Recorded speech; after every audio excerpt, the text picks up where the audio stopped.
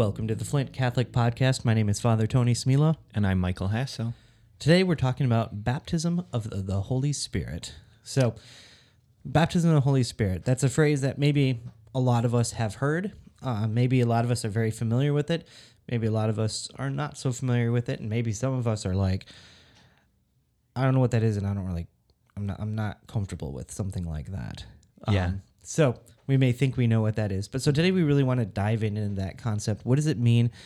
What does that phrase mean? Baptism of the Holy Spirit, and what does that mean for us as a Christian community? So what is baptism of the Holy Spirit? Yeah, so I would say, it's one of those things where it's like, I think it can scare Catholics away in particular, because it's like, it's not something that's a normal part of our language, right? Right. But in reality it is. It's like, as we go back to Scripture, as we really get rooted in Scripture, it really is all over the Scriptures. Yeah. And in fact, our popes have been talking about it. So I have a great quote here, and this is from Pope Benedict XVI, who said, "Christ's entire mission is summed up in this: to baptize us in the Holy Spirit, to free us from the slavery of death, and to open heaven to us." Pope Benedict said that? Yeah. Right? Yeah, I know. And I was just going to read it and ask, who do you think this might be? But I know you had seen it before. Right. Father Matthias, maybe? Yeah. And he's not talking about just the regular baptism, like our first baptism. He's not talking about our first baptism. He's talking about a baptism in the Holy Spirit. That's something very different. So I really want to make sure we're not talking about the water baptism, which is absolutely essential and important, and we're not saying it's not. But the baptism of the Holy Spirit is something different. And something I'll add there too is that this isn't something that competes with water baptism. Correct. It's really an entirely different thing, but it unlocks a lot of the fruits of water baptism. And in fact, the church even teaches that the sacraments without the faith to activate the grace in those sacraments is worthless. Right. Like there's no fruit to sacraments without faith. So what it sounds like to me, if I had never heard of baptism of the Holy Spirit, it sounds like what you're describing is actually confirmation, right? Isn't that what confirmation does? Well, there is a certain comparison that could be made.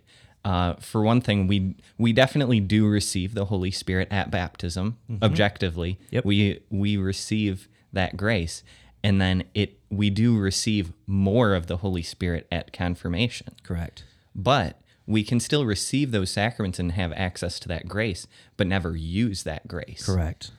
For instance, if we don't have the faith, for instance, to realize that our baptism is what gives us the grace to be saved, to get into heaven, well then, if we don't know that we have that, if we don't have the faith for that, then it's like, you have the gift that hasn't been unwrapped, so to speak. Yeah. And I think that's a great way to put it, is that the sacraments are essential for us. Baptism and confirmation, both essential for this to happen. But then when we're baptized in the Holy Spirit, that's an activation that's happening in that. It's an unleashing of those graces that we were given in those moments. It's finally, our lives have led to a point where we can finally say, okay, Lord, let's do this. Yes, and I love that word that you just used, activation. It's an activation of the Holy Spirit. Mm-hmm. And I think this really goes back to the word baptism itself. What does the word baptism mean? Mm-hmm. And I don't know about you, Father Tony, but I hadn't heard this until relatively recently. The word baptism actually, prior to Christianity, we're saying, so prior to the time of Jesus, the word baptism was first found in Greek writings, and it was used in a recipe for making pickles. What? Yeah, a recipe for making pickles. So you would... What? Yeah. I know. Okay. It's really crazy, but but it's also a very helpful analogy too, because Okay, I'm interested now. There's food analogies. I I'm know, interested. I know, and I do particularly like pickles too, which is maybe why this analogy really resonates with me. All right, let's hear it. So what would happen is in this recipe, this ancient Greek recipe, you would take the cucumber and you would baptizo Oh my gosh. the cucumber into the brine. So what happens is you take a cucumber and it's baptizoed and it comes out a new creation. It's no longer a cucumber. It's now a pickle.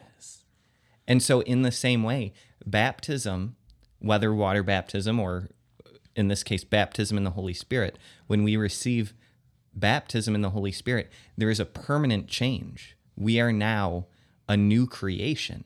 It's like St. Paul's theology of baptism. Like if you read Romans, it's like it just kind of jumps off the page when you think about it in those terms. It's like, wow, he was probably like making pickles one day and he like wrote out his theology on baptism. That's amazing. So I know you're never supposed to do this in like radio or podcast, but it's 8:35 a.m. I am not going to hear anything better the rest of the day. Yeah. That is like that's the best thing I've heard all day, and I don't think it's going to be topped all day. That's amazing. I love it. Yeah. I love it too. I just keep going back to it. In fact, sometimes I've even taken this to prayer before where I'm just like thinking about like, wow, I am a pickle in the Holy Spirit. I have been proven wrong. That is now the best thing I've heard all day. I am a pickle of the Holy Spirit. Oh, take that deep prayer right there. I am a pickle of the Holy Spirit. Yeah. So that's what the word baptism means. So how do we know if we've been baptized in the Holy Spirit? Like what separates that off? What are the effects of the baptism of the Holy Spirit? Yeah. So, well, I would say the first thing is that we're freed from fear, but I'll qualify that. We're freed from fear to do the mission of evangelization. So it's like those moments when you're maybe feeling prompted to speak to that friend, that family member, or that person that you met in a store, and this fear comes over you. Baptism in the Holy Spirit actually overcomes that. Yeah, and I think that's an important distinction to make, is that it's not that the fear no longer exists, right? We're always going to have fear. Just part of being us, right? We're always going to have some level of fear, but it's the fear being overcome. Yeah. And so we're not to wait until we're no longer afraid. Yeah. Because that'll never happen. Yeah. But the Holy Spirit comes in and boom, you're given that energy, and all of a sudden that fear is overcome. It's still there, but you're able to keep going on. It's kind of like with Frodo in the Ring, right? He was afraid to take that thing into Mordor, but he kept going. The fear was overcome. Yep. And then the second effect is it stirs up the spiritual gifts that we need to evangelize. So it's like in the Catholic Church, we refer to these as charisms. Mm-hmm. In Protestant denominations, they're simply just referred to as the spiritual gifts, usually. So what are the spiritual gifts? And does this mean I'm going to have to be a weirdy Catholic? Yes.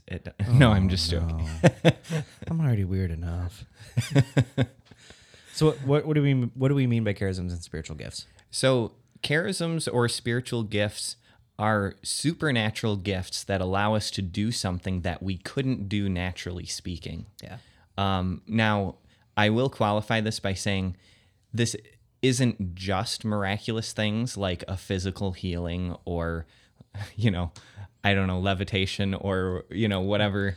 The superpower I've always wanted is bilocation. Yeah, me too. Yeah. That would be really awesome and really useful too. Yeah, I could do work with one and play video games with the other. Yep. I mean, some people would probably work with both, but no, video games with the other for me. Yep. But it's more than those kind of gifts. So yeah, so it's like prophecy, words of knowledge. Yeah. So there's things like prophecy where you can, or I'll even take something that could appear a little bit more natural, like words of wisdom.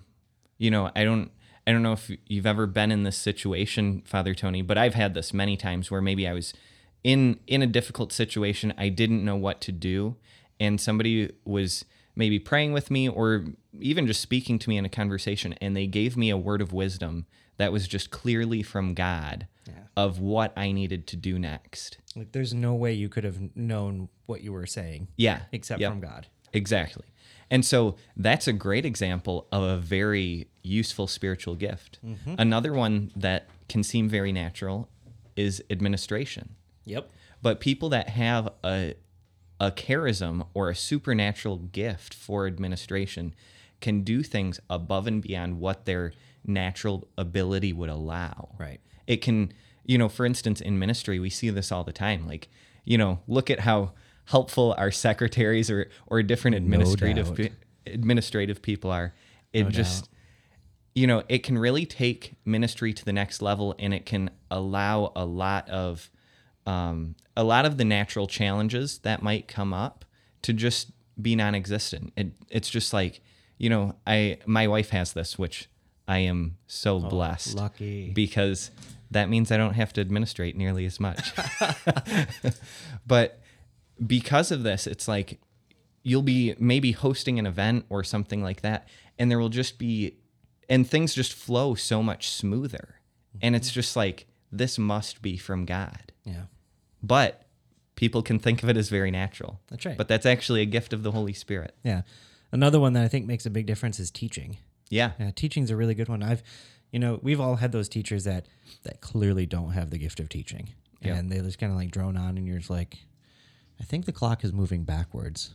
And but when you have a class with a teacher who actually has the charism of teaching, like you're just enthralled, and you're like able to soak in the information so easily, so well.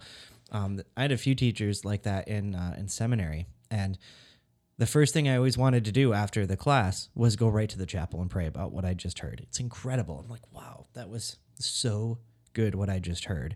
And they were able to teach in a way that was easy to be understood by even someone like me, and it made a big difference. So teaching is another one that not necessarily would be seen as supernatural, right? Yeah. And to go back to your question too of when you asked, do I have to be weird now? No. In fact, you shouldn't be. I would say being weird is not a gift of the Holy Spirit. Correct. And so it's like even these more supernatural manifestations of the Holy Spirit, like, let's say some of the saints that we know of that levitated or stuff like that, they weren't just in natural conversations and like, hey, did you know I levitate? Yeah, or, right. Look at me. It's like we don't have any recorded conversations of these saints, sort of like just being weird. They were just normal people. Yeah. Who allowed the grace of the Holy Spirit to flow through them in normal, supernatural ways. I hope that's not contradictory. But Totally. So, like, perhaps an example that I've seen in my own life is the gift of healing, right? And so, it's not weird at all. Like somebody comes up and they say, "Hey, I need healing for this," or whatever it is. My back hurts, or actually, I'll use the example that was used that happened to me personally. About a year and a half ago, I re-injured my ankle, and I was so mad. I had surgery on the ankle, repaired it. It was great, and then I hurt it again. And I'm in this boot, and I go to a couple weeks later. I go to Be Love Revolution, which is Debbie Herbeck. It's for high school girls in Ann Arbor, and I'm doing adoration for them. And so I'm standing in the back. We just exposed Jesus, and we're doing praise and worship. And I'm kind of you can see my boot under my alb. Boots kind of stick out pretty easily. And so we're doing praise and worship for a while, and one of the girls comes up to me and she says, "Hey, I notice you're in a boot. Do you mind if I pray over it?" I'm like, "Sure, go ahead." She started praying. She started praying for healing, and all of a sudden that throbbing kind of just, it wasn't a strong pain, but just kind of a throbbing, "Hey, my ankle's hurt, and I'm going to let you know that all day long." That throbbing went away. I'm like, okay, all right. I've heard that this can happen, right? And So, but I want to test it. I want to make sure it's not my own brain playing tricks on me saying, "Oh, I want this to be healed," right? So I'm testing it, and I'm like starting to like move it around and like move the joint around, and I'm still not feeling any pain. And so she finished, and I said thank you, and we just kept doing praise and worship, and by the end of the night, like there was no pain at all, completely gone, and my ankle was healed in that moment. And I didn't Wow. wear it after I went home because I could not wait to get home to be like, all right, I want to take my boot off and see like if I can walk around on my foot without it. I hadn't been able to do that in weeks. So I get home, take the boot off, and I'm able to walk around. I didn't put the boot on after that. The boot was done after that. It was really incredible. And That's awesome. and it didn't have to be weird, right? She just Yeah. said, "Hey, can I pray over that ankle?" Yep. And sure. And it wasn't, this extraordinary prayer. It was just very humble. Hey, Lord, we're here and asking for your grace, your power, and your Holy Spirit. And we ask you to heal this. And that's it. Yeah. And it was healed. And it was not weird at all. And that's something that can be very normal in the life of us, in the life of the Christian and the Catholic. Just, hey, see something's going on? Let's pray. Let's just pray right now and do that. Yeah. Yeah. Really, how the person handles the use of their spiritual gifts can make all the difference. Absolutely. In how they share their gifts. Absolutely. Even something that might be outside of your comfort zone can feel very, very natural in, when it's done in the right way. Correct. So now the next effect of baptism in the Holy Spirit, it empowers us with the same Spirit that Jesus has so that we can do what he did. So hopefully you've noticed in the last 3 effects of the baptism in the Holy Spirit, all of them mention the purpose. Mm-hmm. First, it was to do the mission of evangelization. And then with the spiritual gifts, they're in order to evangelize. And now we receive the same Spirit that Jesus received in order to do what he did. Mm-hmm. And so what I'm getting at is baptism in the Holy Spirit. It's for us, but not just for us. Yeah.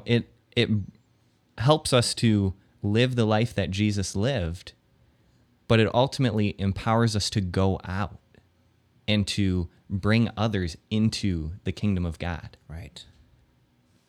Yeah, and that's what we're here to do. Once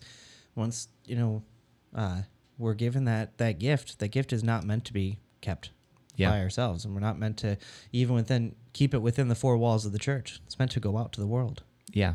And I think it's important to remember too is that the life of a disciple is really impossible, naturally speaking.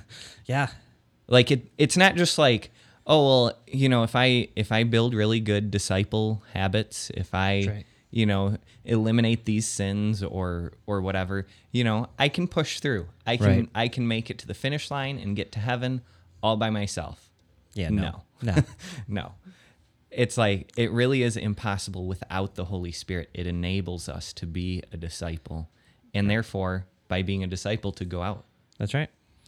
The next effect is it unlocks supernatural ministry. The key word there is ministry.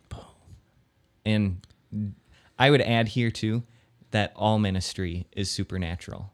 If the ministry that you're doing, whether to friends and family or, in a volunteer position at your parish or maybe you work in ministry, if it's not supernatural, it's not ministry.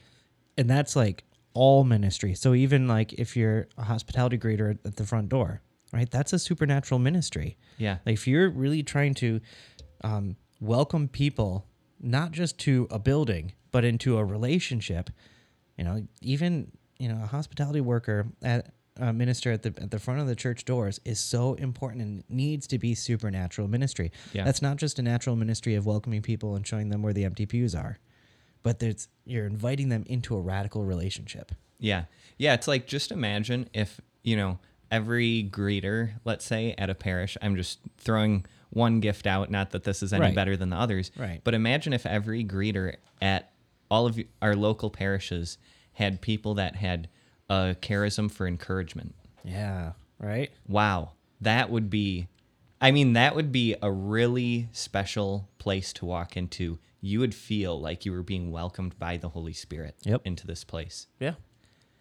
So, and then our final effect of the Holy Spirit, it unites us with our Father and teaches us how to pray in the Holy Spirit. I like that. Teaches us how to pray in the Holy Spirit. Yeah. So I think so oftentimes we can struggle to pray, and we need the Holy Spirit to Yeah. help us with that. Yeah. And I would say the first part's important too. It unites us with Well, our sure. Father in that. Yeah. No.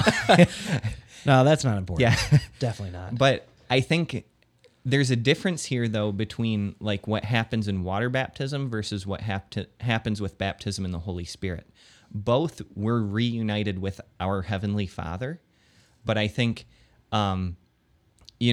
it's like we say that Adam and Eve, through original sin, broke that relationship with God, and it's when Jesus came back through the incarnation that he restores that relationship, and we're able to enter into that through water baptism. But again, that relationship can be restored, but we can still maybe not have a relationship with our Heavenly Father. Right. And so those are, I would say, two different things, where it's like we can have a restored relationship and still not talk to him, Right. for instance.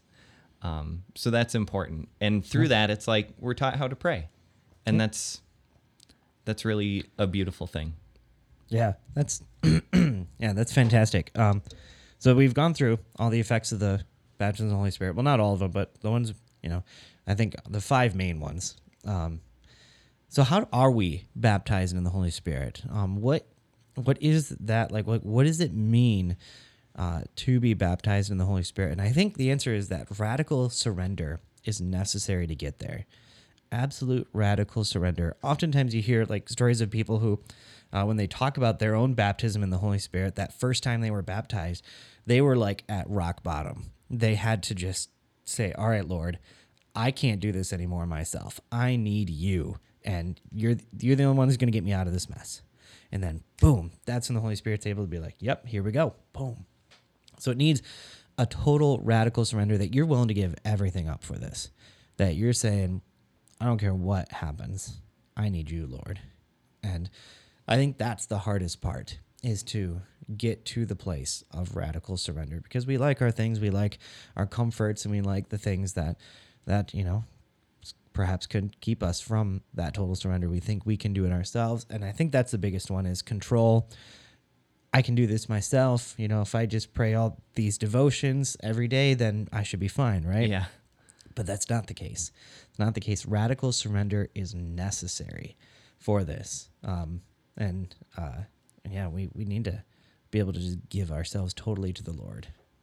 Yeah, and I think it's important to know, too, is that, a lot of people can think of these moments of conversion or baptism in the Holy Spirit as like, a one-time thing, that Right. sort of St. Augustine moment, I guess you might say, where he like left everything behind to then follow Jesus. And it's not just a one-time event. Right.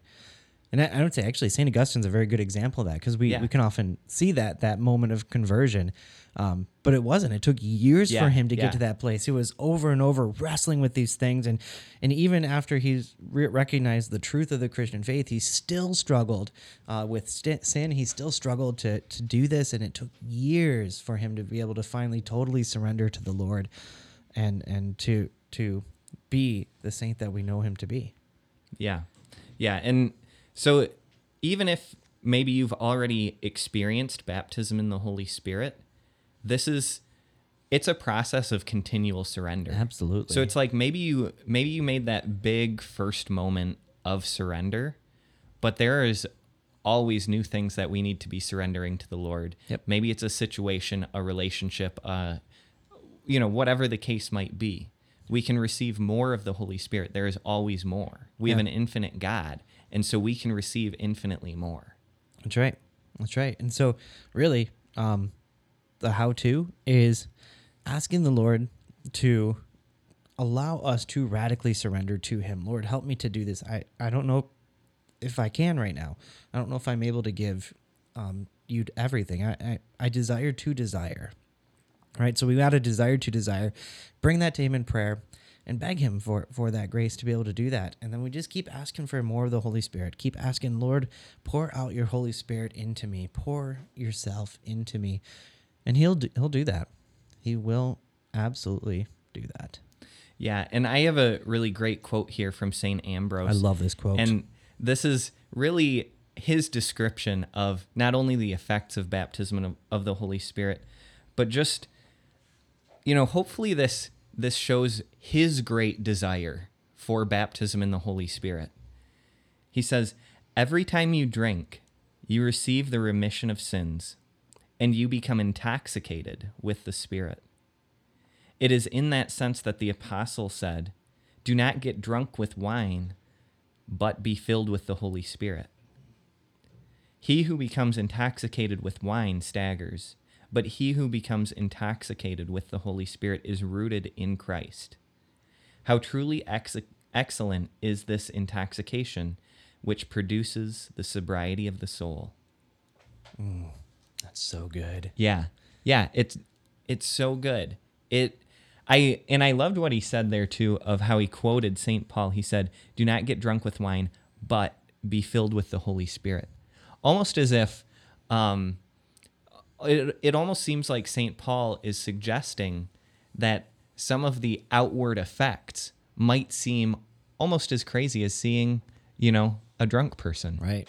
If we look at Acts of the Apostles with Peter and the apostles, everyone assumed they were drunk. Yeah.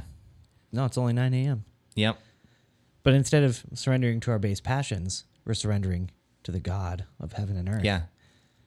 And that's the big difference. Father Consul Mesa, the papal preacher, he writes this book called Sober Intoxication of the Holy Spirit. I love that title. And I love that book if you have a chance to read it. I think there's two of them. Sober Intoxication of the Holy Spirit. It's such a good concept. And of course, all of this needs to be done not out of a context of, I want to do all these cool things and I want to be, this awesome dude, but it's got to be done out of love. Love has to be the bedrock of everything we do. Of course, we say this all the time, but it's always good and bears repeating that love must be the focus of all of this. Love for all of those around us to get to heaven one day. I mean, that's the whole goal. That's why we do this, is so that we may get to heaven and that we can bring as many people as possible with us. And St. Paul talks about that in his first letter to the Corinthians. Yeah, I love this quote too, and I think it's easily forgotten that he's actually speaking about the spiritual gifts when he says this. Right. And it's such a famous quote. He says, if I speak in human and angelic tongues, but do not have love, I'm a resounding gong or a clashing cymbal. Yeah.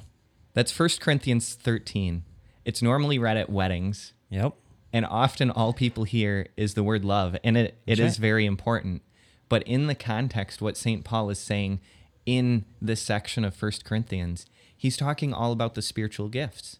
And he's saying, as good as, wisdom, or as good as, discernment or administration or any number of other gifts are, as good as they are, they'll all pass away when we get to heaven, and all that remains is love.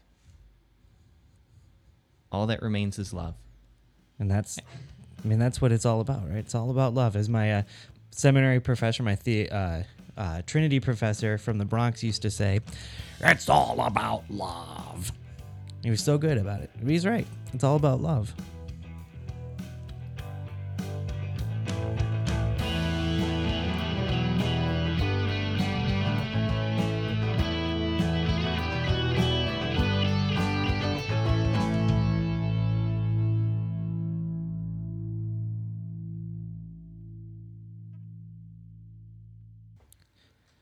Hey, everybody, just one announcement today. Do you guys remember Dorothy's House of Coffee over on the west side of downtown Flint?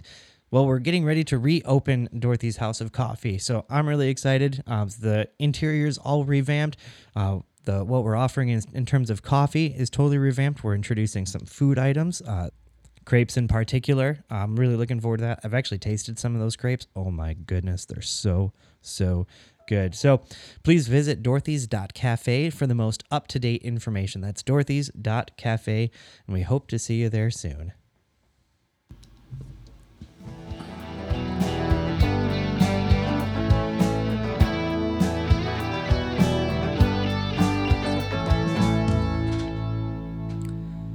Welcome back to the Flint Catholic Podcast. My name is Father Tony Smila, and I'm here joined today by Raffy Urgino, the Director of Religious Education and Evangelization for Holy Redeemer Catholic Church in Burton. Welcome to the program. I'm glad to be here. It's kind of surreal, actually, talking to you. So why is that? Because I knew you as a punk kid. Oh, boy. Although, you look like it a little bit more because you haven't been cutting your hair. No, it's been a while. So my hair is actually close to what it was when we first met. Yes, apart from the beard. Apart from the beard, that's right. I gotta hide all my chins. I mean, that's why I grow the beard. Now, is my secret out now?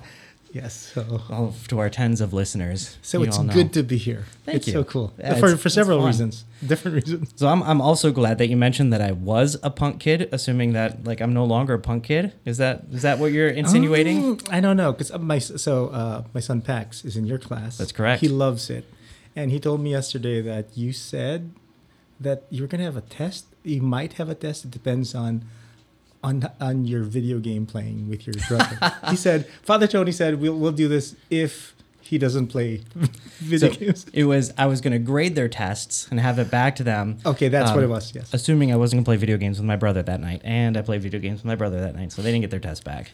I don't think they wanted to get their test back, to be honest. He loves your class. He says you go on tangents. Hard to imagine. Hard to imagine that you do that. But but it's interesting. Yeah. And he loves it. So well, I mean, what can be more interesting than, the capital T truth, right? Yes. Just diving into scripture, capital T truth, it's so good. There's so much there. I don't think people realize that. And I guess they're able to suck you into whatever topic they really. Yeah, they're very good at that. But when they ask a question, I'm like, dang, that's a good question. I want to answer that. And that's when they're ready to hear. You could spend 30 minutes trying to teach whatever you wanted to teach, and they won't learn that. But this they want to learn, and they'll learn that. That's right. Yeah, and I'm so right now I'm looking at my the things I have to teach, and I'm looking at how many weeks are left in the semester, and I'm going, this is boy, we're just finishing the synoptic gospels in the New Testament, and I got to get through John, Acts, all the letters of Paul, all the other letters, Revelation. Yikes. It'll be fun though. We'll see if it actually works. I got through the whole Old Testament last semester, so if I could do that, I think I can do this. Well, we'll pray. So we're catching up a little bit, but catch the listeners up on who are you and how did you get to this place? How long is this segment? Oh boy. No. So I grew up in the Philippines, and so there is an interesting connection. I found my faith through a ministry in the Philippines called Christ Youth in Action, which was run by the Servants of the Word here in Ann Arbor. Oh, wow. So they have a house in the Philippines, and so they run all these college groups. And my parents knew one of the guys who eventually, anyway, just a long story, but I got invited, and so that's where I found my faith, and it just changed my life. Like I was studying architecture. I wanted to be this big time, architect. But God had different plans, no pun intended, and wanted me to build something else. And I became really involved in college. I then got into this youth movement in the Philippines called Youth for Christ, and did that for 10 years there. That's where I met my wife, Josette. We served together, and after 10 years of that, we just felt that we had to move, and so we moved here to the States, moved to Virginia, did campus ministry there, and then went to Franciscan to finally actually know about what I'm talking about. Mm-hmm.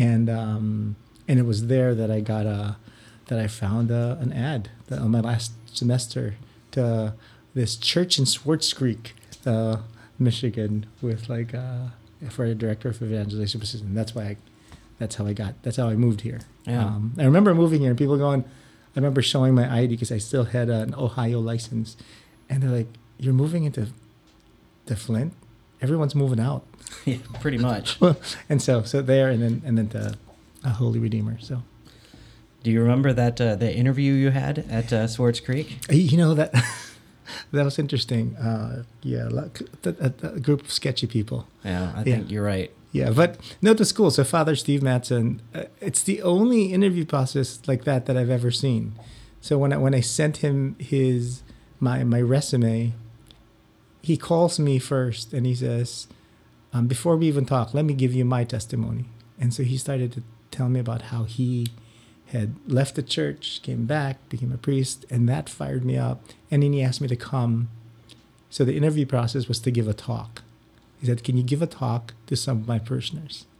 And I get there, and it was just a cross section of the parish.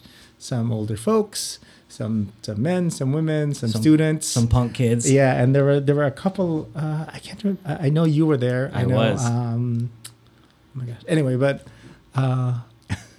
and that was good. And I sang a song because I'll do that when I give talks. And you came up to me and you're like, you're interested, and I.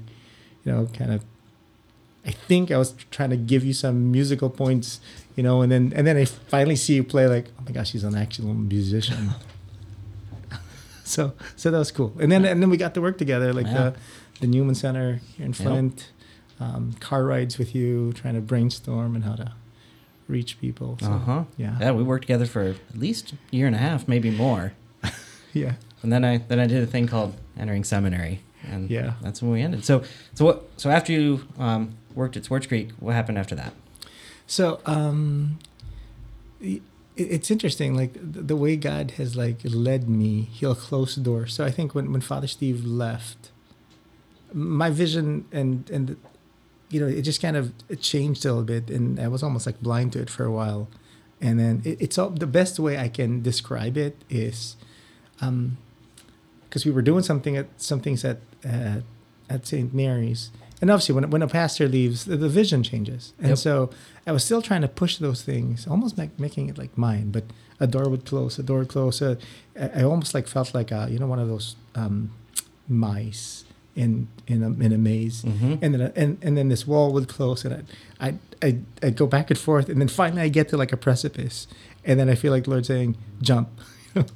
And that was the jump into Holy Redeemer. So, when was that? 2014. Wow, so it's been a while. Yeah. So I've actually been at Holy Redeemer now longer than St. Mary's, and I thought I would stay at St. Mary's forever. So, again, make your plans, right? Yeah, right. You never know. So, I'm hoping Holy Redeemer will be longer. Let's see what the Lord will do. But it was cool. And just an interesting point, if I can just share. I remember when I was at Franciscan, wanting to know what to do. I thought I was going to teach. I thought I was doing youth ministry for a while, and the late nights and the retreats were starting to be difficult. And so I thought, if I go get a degree, if I get my master's, I can teach. And so I was starting to get discouraged because no one wanted to hire me because I didn't have any teaching experience. Yeah. But I remember praying, going to mass one time. I remember a friend of mine saying, "Do a novena." There's this novena that Padre Pio would recommend. So do this novena to the Sacred Heart. It just does wonders to clear your heart and mind and open doors. And so I started the novena on the second day, because whenever I'd apply, I'd always look for teaching positions. And I remember praying and then asking God, I can do all these things. It's almost like I was presenting my projects to God, like, I could do this for you. Just be part of my team, God, and we'll do amazing things. And I went to this mass, like second day of that novena, and I felt like God said, I don't want to be part of your team. I want you to be part of mine. And it's soon after that I saw, it's a long story and I'm tempted to go through it, but and then I saw Father Steve Mattson's posting, and I remember coming here And it was the first thing he said, like, I want you to be part of my team. So there's like this like ding in my, my brain, like, okay, maybe this is what God wants. And it's interesting. When I moved from St. Mary's to Holy Redeemer, the same thing happened. I didn't even know it was an interview. I was having, just unclear about what the Lord wanted to do. And I had ended up talking to Dan Schmidt. We were in a men's group together. And Father Steve Anderson called me. I'm thinking, oh, Daniel told Father Steve that Raffy's really confused and needs spiritual direction. So he called me. I go, oh, sure. So I go and I meet with him thinking it's spiritual direction. And then toward the end of spiritual direction, in quotes, he goes, you like my team. And so, ding, the same thing, like, huh. And he said, we're a team. We're not perfect. We're actually, all of us are broken, but we're a team. And then he offers me the job. I'm like, huh. It's a job. It was a job interview, which is awesome. That it's not like when you go on a job interview, you're almost like it's artificial a little bit. So the 2 times that the 2 parishes have been here, they've been really interesting. Yeah. Hiring processes. So what kind of things do you do at Holy Redeemer? So when I started at Holy Redeemer, Father Steve hired me very specifically for evangelization. So he hired me to do Alpha because I was already doing that at St. Mary's. He hired me to look for a way to reach out to those who were not Catholic, which is kind of also part of Alpha. But and they actually go door to door, like they have some sort of like an evangelization. So he hired me as a director of evangelization. 2 years after, we were trying to restructure and our DRE had been given other responsibilities. So Father Steve called me and said, "This is how we do." This was his pitch. He was like, you do all the feel good stuff, retreats, you see all the people giving their lives to Jesus. I'm going to give you something that's not so feel good. I'd like you to be the DRE. Because it's usually not, at least my impression of it, like it's not feel good. You work with kids and it's a lot of craft and whatnot, and I'm not crafty and what. And he said, but the thing is, we need to evangelize these kids, and that's been the problem. We try to teach them, but we don't evangelize them. So it just makes sense. Yeah, absolutely. So since then, we'd added an E to my DREE. So it's education and evangelization, which should really be the same thing. So I do retreats. I do Alpha, which is a huge thing, really, Alpha retreats, and then the kids. But I run that like I'm evangelizing them too. It's actually kind of cool. I think actually I've gotten to a point, Tony, where I might be cooler than you. Oh boy. It's because the kids see me, so younger kids. So really when they're in their teens and they think you're old, I'm their buddy. Oh wow. They go up to me, they high five me. These are my buddies now. These like 2nd, 3rd, 4th graders, we do religious education on Zoom. And like, Raffy, they're like all excited to talk to me. I'm like, I'm cool. See, you did get some feel good things out of this. No, actually, it has been like we just ran That's awesome. So again, cool thing. When Father Steve asked me to be DRE, he said, okay, if we throw everything out the window, like you don't have to like, whatever textbook we're using, that's what you use, or just do, whatever you order from Oriental Trading, whatever, we just keep that order. If that's not your job, if your job is you really want these kids to meet Jesus, what would you do? If you could just start from scratch. I said right away, retreat. That's where people normally meet Jesus. Yeah. Like at a retreat type of experience. So this past weekend, we just had our first, finally, after 4 years, we finally had our first middle school retreat. So there's a lot of feel-good stuff. Yeah. Like, so it's good. It's actually not what I thought. Yeah, no doubt. Like when you get that moment where you see the light bulb go on in a kid's heart, right? There's those moments where they're like, all right, I'm actually internalizing what you're saying. I'm trying to figure out like, who is this Jesus guy and should he matter in my life? And for them to see them wrestling with these questions for the first time and really saying, this is real. Yeah. It's such an amazing moment. Because sometimes they're not even invited to that. They're No. not told that. They're told, you do these things, and you Yep. need to be able to rattle off these things. But to say, this is real. So, like one quick story. My second year, we did because we do adoration every Sunday for it's 10 minutes of adoration, but. There's this one kid, young kid, like it was first grade then, and he was saying, "I don't believe in God." Like first grader, saying, Wow. "I don't believe in God. Yeesh. This is boring stuff." And he, but I'll be friends with him, and I'll high five him, and he likes to help and whatnot, and talks about Pokemon. But but then the last session, there weren't many kids, so there was enough time for me to invite the kids to come up to the altar, so we had the Eucharist on the altar. And I was playing music, so I could see the kids come up. But this same kid came up, and I told him to just touch the altar, and then whatever they wanted to say. And he closed his eyes, and I was looking at his face, and I'm like, this kid does not believe in God. Yeah. And maybe it's just the way it's presented to him, that it's dumb. And so stuff like that. You see those faces. You see kids talking about God. So there are feel good things about working with kids. Yeah. And I totally agree with you about the retreat being like that moment. In a class, I've got freshmen and I've got 8th graders, and I got about 50 minutes with each. And in a 50-minute class, they can kind of turn it on, put on airs, and do kind of the thing they need to do for 50 minutes. And then once they're out of my class, it's over. In a retreat, you can't really do that. You're there for an afternoon, you're there for a day, you're there for a weekend, and there's not really a place to hide at that point. And so you can just sit on your butt and try and push your way through it, but God's got so much more room in a retreat to really reach you. There's this again, so we watch this there's this series, it's evangelical, but it's the guy who created VeggieTales. Phil Vischer. Have you seen it? Like what's in the Bible? So no, I haven't seen that. Phil Vischer, for whatever several different reasons, ended up selling VeggieTales to Disney, I think. Because Disney owns everything. Sure. Right? So he still helps with that. But then he started this new thing called Jellyfish. He actually did the whole Bible. Wow. But he was talking about the crucifixion episode. Mm. Can you imagine creating that for kids? And he was explaining it had to be CGI and puppets and whatnot.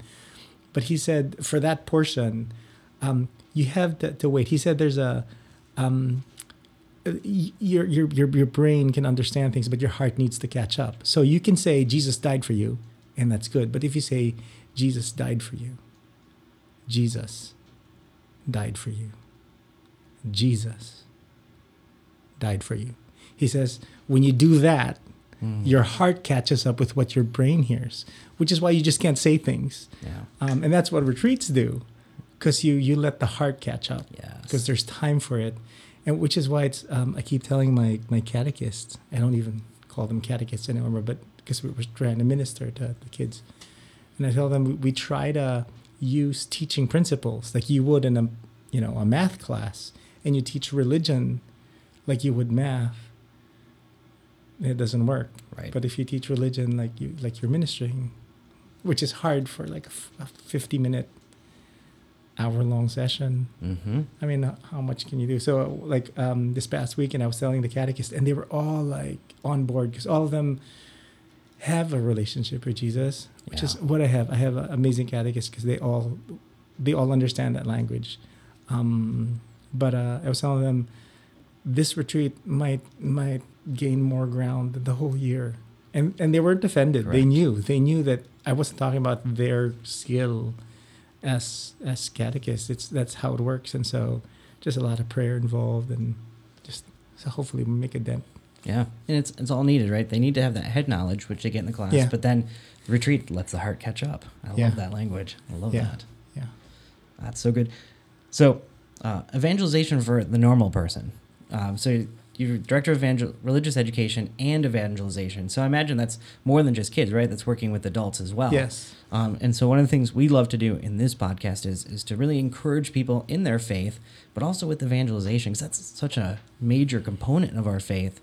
And I think that's something we've not done a great job in teaching lately is how to evangelize. So since I got you here, do you have any tips, encouragements, and how to evangelize, especially in this time of COVID, which hopefully we're nearing the end of that and we can get back to close to normal life? But how do we evangelize in our normal life? How do we evangelize? How should we think maybe even of evangelization? Yeah. And obviously I can only share what I'm learning. Mm-hmm. Again, I was thinking it's so hard to be, oh, you're the director of evangelization. So it sounds You like you have all the knowledge. Yeah. You know everything. And you're like, I don't know what I'm doing. But you have seen kind of like what works, and it's so cool. Like what God shows how He uses a lot of agricultural language.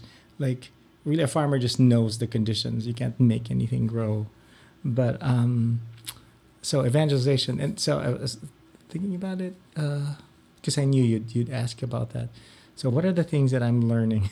Mm-hmm. For evangelization, and something that you just said earlier, like hopefully we're in the back end of this pandemic and go back to normal. I wonder if God did part of the reason why God allowed all this is so that it wouldn't go back to normal. Oh, for sure. So I wonder. I totally agree with that. So I wonder, how do you say it? I was thinking about, man, there's so many things. One is, so this morning I was thinking about the need to evangelize. I don't know. Maybe the problem is we get stuck on the how-tos, and so when something like the pandemic hits us, we get thrown off a little bit because we're stuck with the how to do it, and whereas it's more maybe about knowing the goal. What do you think? Like one, knowing that we are about evangelization. I was thinking about it when I actually parked right before Mass here, and I was thinking of Evangelii Nuntiandi. Oh, I told myself I wouldn't do that. Evangelii Nuntiandi, where Pope Paul says, it's our deepest identity. We can't not. And I hear people. I remember when I got the Holy Reading when I said, I'm here to teach you I'm not here to evangelize. I'm here to teach you how to evangelize or to get you to evangelize. And people are like, oh no, we don't want to go around like knocking on doors and whatnot. Mm-hmm. And see, they're fixated on that's how you evangelize. The sandwich sign and the megaphone. Yeah. So it's, but first to accept that we're supposed to, like it's, that's why Jesus came. And so that's our deepest identity as a church. But then something you said earlier, but you can't just tell people to evangelize by telling them to evangelize. And so you said earlier that you were talking about the Holy Spirit. I don't know if it was like a previous podcast or maybe the previous segment's about the Holy Spirit. Okay, yeah. And because you really can't. You can't evangelize, and a person cannot evangelize at least effectively.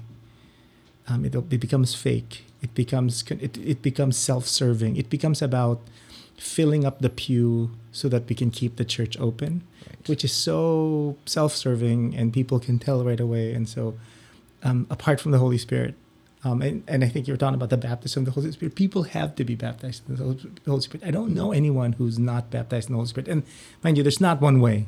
When I say baptized in the Holy Spirit, it's not like, oh, they went through a Life in the Spirit seminar and somebody used the word baptism of the Holy Spirit and prayed over them. Right. It's just people who are like literally like baptized, like immersed. And I've met people. Do you remember one of the ladies at St. Mary's, Lori Correnta? Mm-hmm. I remember she was just filled with the Spirit, and I was asking her, "Where did you get it? What program did you go to?" And she just remembers a time when she. It seems to be you need to get a point of surrender, like you don't know anymore how to do it.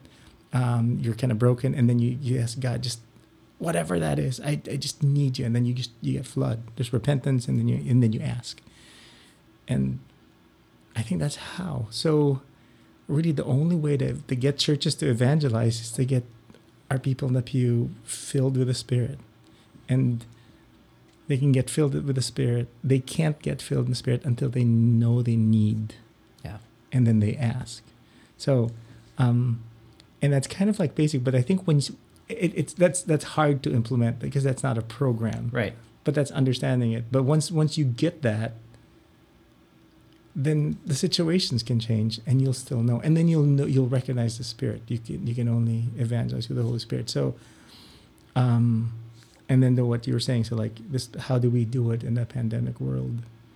And it's cool. I have a friend. One of the cool things about this pandemic is it connected us with a lot of people who hadn't talked up, to in a while. And I hadn't talked to my best man back. He's still in the Philippines. I haven't talked to him in years and years. And then through Zoom, through all this, we just got together and somebody actually interviewed us because we were all in ministry together, like out of college. That's where we were like friends. Mm-hmm. And somebody, kind of reminiscing and interviewed all of us. And he said something interesting. He said, COVID was like, and he talked about that story from scripture where it's post-resurrection and the apostles are they decide to go fishing and they're not catching anything again. And Nope. Seems to be like a common thing like in the scriptures. But and then there's this stranger on the shore and says, throw the nets on the other side. And he said, I think I'm not blaming COVID on God or whatever. That you don't want to go down that road. But Right.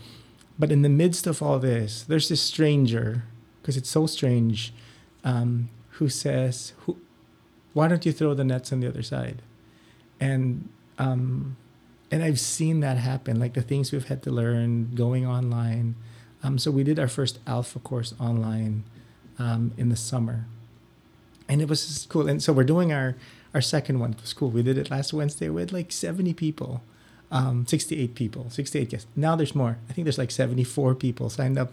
Like, and they're like from Florida and Alabama, wow. a couple people from the Philippines, a couple people from Canada. I mean, these are people who you would never have been able to invite to something, and they're there.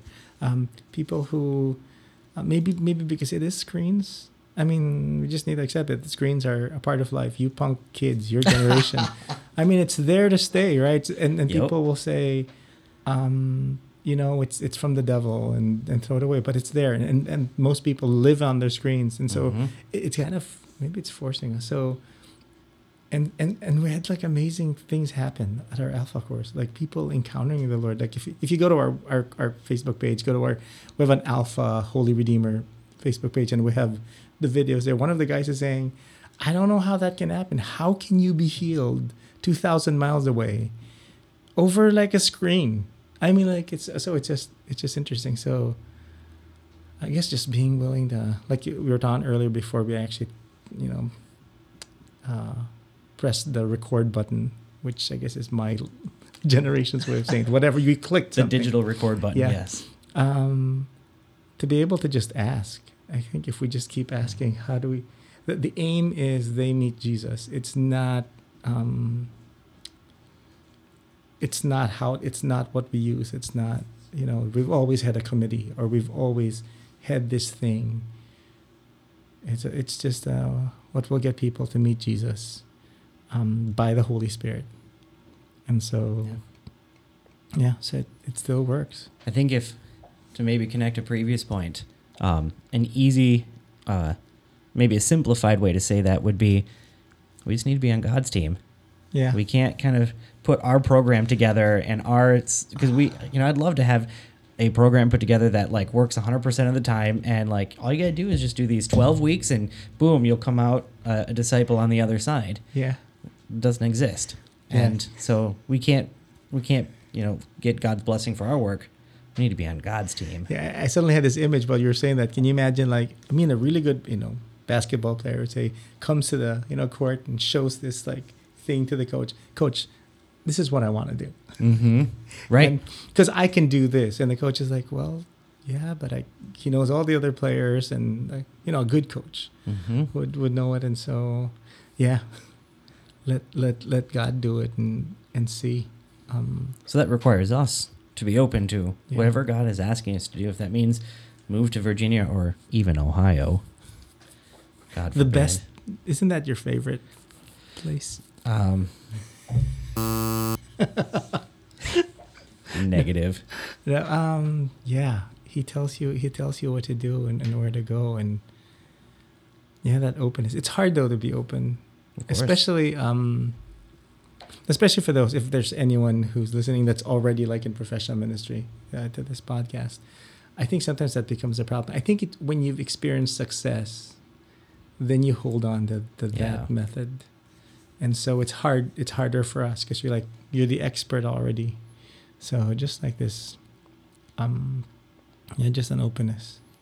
And it feels like the Holy Spirit is constantly changing, and we constantly have to adapt and change what we're doing, and everything. It's just always fluid. It's never, there's never that one thing that's just going to work always. I remember Father Steve Matson saying something like, I think it was my first or second year at St. Mary's.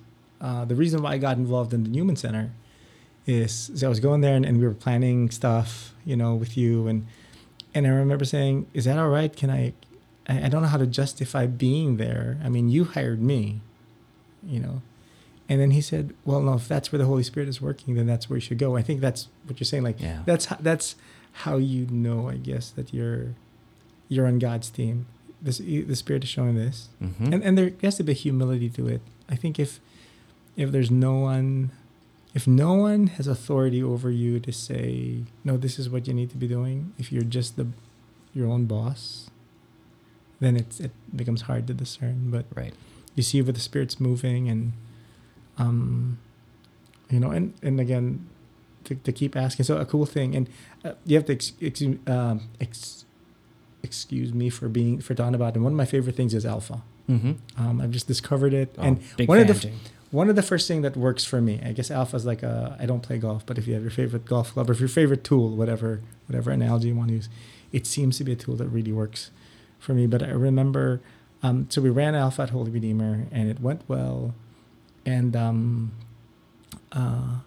we were about to stop because we had gone from, our first course was like, well, Father Steve said everyone should go on it. So our first course, I think we had 3 nights with like 150 people each night. So about 400 people went through Alpha. So that was amazing.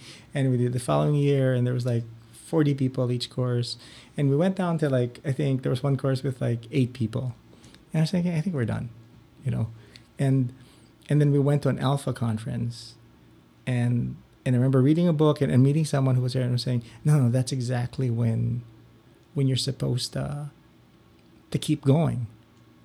And so it's hard because, again, when you try to discern the fruit, I'm like, well, there's 8 people, so maybe we should. And they said, just keep going, because it needs to get to a point where you've saturated your parish, so there's no one else to invite apart from outside. Right, which is the point. Where now your parishioners are learning. They've had enough of like I said, you can't evangelize apart from the Holy Spirit. So if you have enough people who've experienced the Holy Spirit, and it's not anymore about, I want to fix you, you're my project, I want to change your life. It's, you need to meet this guy because I met him. So this guy is real. I've learned about it, but I just discovered that he's real. By the Holy Spirit, I can actually meet Jesus. And it's funny because that spring, I remember, because I was trying to be creative about evangelizing. So I talked to the owner of Tia Helidas, who's a parishioner at Holy Redeemer. I said, if we do Alpha there, it's a smaller venue. So if we have 3 tables, it doesn't look bad, So we started to invite people, and we started to get these names. I used to know, again, I knew almost everyone. I could look people, in our directory, and we were getting these names that I didn't recognize. Like, who's inviting these people? And I remember we got to 30 people, and I was calling up the owners of Tia Helidas. I was saying, Monica, can we add a few more tables? How do we do this? And it just went over it, and we couldn't figure out how, and we ended up having 13 tables, I think. Wow. That course, and again, where the fruit is, and I don't even know how the people started showing up. The same thing happened last Wednesday for our Alpha. I'm looking at the list of people, who invited you? Mm-hmm. I have no idea. So you kind of discern where the fruit is, and then go there. Yeah. Then you're following the Holy Spirit. Yeah. Invitational culture is a big piece of that. Oh, yeah. Absolutely. Just we have to get used to just inviting, right? Yeah. Because that's what God does to us, right? It's Yeah. just a constant invitation in our own hearts. Hey, draw closer to me. Hey, give up this thing that's keeping you from me. Yeah. And just a constant invitation. So we do the same thing for others. Hey, you should check this out. Hey, I want to invite you to this. I want to invite you to this. And then to be open, that it's, again, I keep thinking of like being stuck to inviting you to my thing, but it's the Lord Right. will bring the people and, That's right. and the program. And so really what are we talking about now? We don't really know, but No, I mean, that's we don't know what we don't know. We just, welcome to evangelization. yeah, which is a cool thing because then it's his team. So we don't need to know the play. Mm-hmm. We need to know our part. So what we're saying is that as long as you know the person, as long as you know the Holy Spirit and we ask, then he will show us where to go. Yep. And so even if it is like, oh, Raffy, can you be the DRE? I'm like, the Holy Spirit isn't in CCD. Are you sure? Mm-hmm. Like if the Holy Spirit is leading you to, Do you want to help bring the Holy Spirit there? yeah, there's this movie. So have you watched the St. Philip Neri movie? It's one of those Italian. I think I did a while ago. Yeah, so it's cool. It's a 2-part thing. So it's in Italian. We actually watched it in Italian. It's better It's better than the subtitles.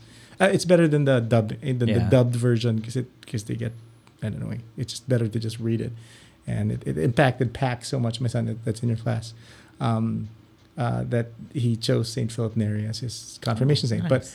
But like his story is like he wanted to go on mission to India with Saint Ignatius, but that wasn't God's plan. Mm-hmm. Like he kept applying to go, and finally when he was allowed to go, he realized that his ministry had been in Rome the whole time.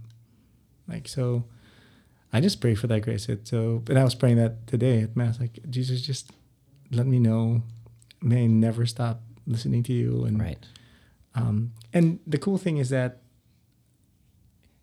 I'm not strong enough to keep myself from not hearing God. If he wants me to do something, he'll say it. What a great place to be, right? Yeah, so he'll say it. So he's that. If he really wants it, he'll let you know. So we just need to pray for the grace to be open. So maybe a semi-related question there then. How can you know that it's God's voice? What are the trademarks, or what are those things that you know that when you hear it, this is God and not just my own voice in my own head? Good. So when you know the answer, let me know. So I think I usually think the answer is peace. Yeah. I think God always puts like that mark of peace on whatever he says. Yeah. And that is how we know it's from him, because I can't make myself peaceful.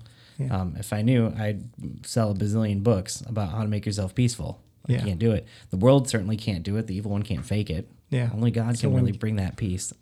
And I think there's several things, right? I mean, obviously there's some of the quick answers like, well, if it's against church teaching, I Well, know sure. it's not. Yeah. If he's asking me to leave my wife to go on mission, that's not the Lord Right. speaking. Or he Correct. wants me to commit murder. So at least that whole side of the thing is, I like what you're saying about peace. But I also like, I think if you have other people Correct. looking, so like again back to the gospel passage I was referring to earlier when they saw Jesus. John looks at the others and say, I think it's the Lord. So he's like, it's almost like if you have, not everyone, because everyone will give their opinion, but there's people that know the Lord. And you can say, it seems like the Lord. Is it the Lord? And if there's like these 2 or 3 people that like spiritual comrades, mentors, spiritual directors, and go, I think it's the Lord. Then that helps you. Oh, for know. sure. But obviously, and they'll probably ask you about the peace. Like, Yeah. are you peaceful about it? Is it motivated out of love? A big part for me as a lay married person is my wife, who I know prays, And we've been burnt enough, like in the past, like doing my own thing. So at a certain point, I think we were in Virginia when we decided, well, God made us one, so we'll only move forward if both of us have that peace. I can't say I have peace, but if the other one says not sure yet, and so that's like a built-in thing for me at least, and it's been cool to do that to serve with Josette, and where she'll say, let's take another step. I'm not sure either, but let's take another step, and it's been a good ride so far. It's been almost eerily since we've done that. The move here. I almost want to say it's 100% batting average. Just like nice. when we both do that. But I guess that happens. So even if you're like, you don't have to be married, you have those people in your life that know pray, and so you're like, I can fool myself. So is this the Lord? So. We've been talking about discerning, but in the end, it's your prayer life. That's right. The interior life, right? The time to pray. So let's keep like really soaking in the Lord and listening to God and listening to what He wants to say, because we're actually used to being in His presence, and so we recognize His voice. Amen. Thanks for joining us. Thank you for inviting me.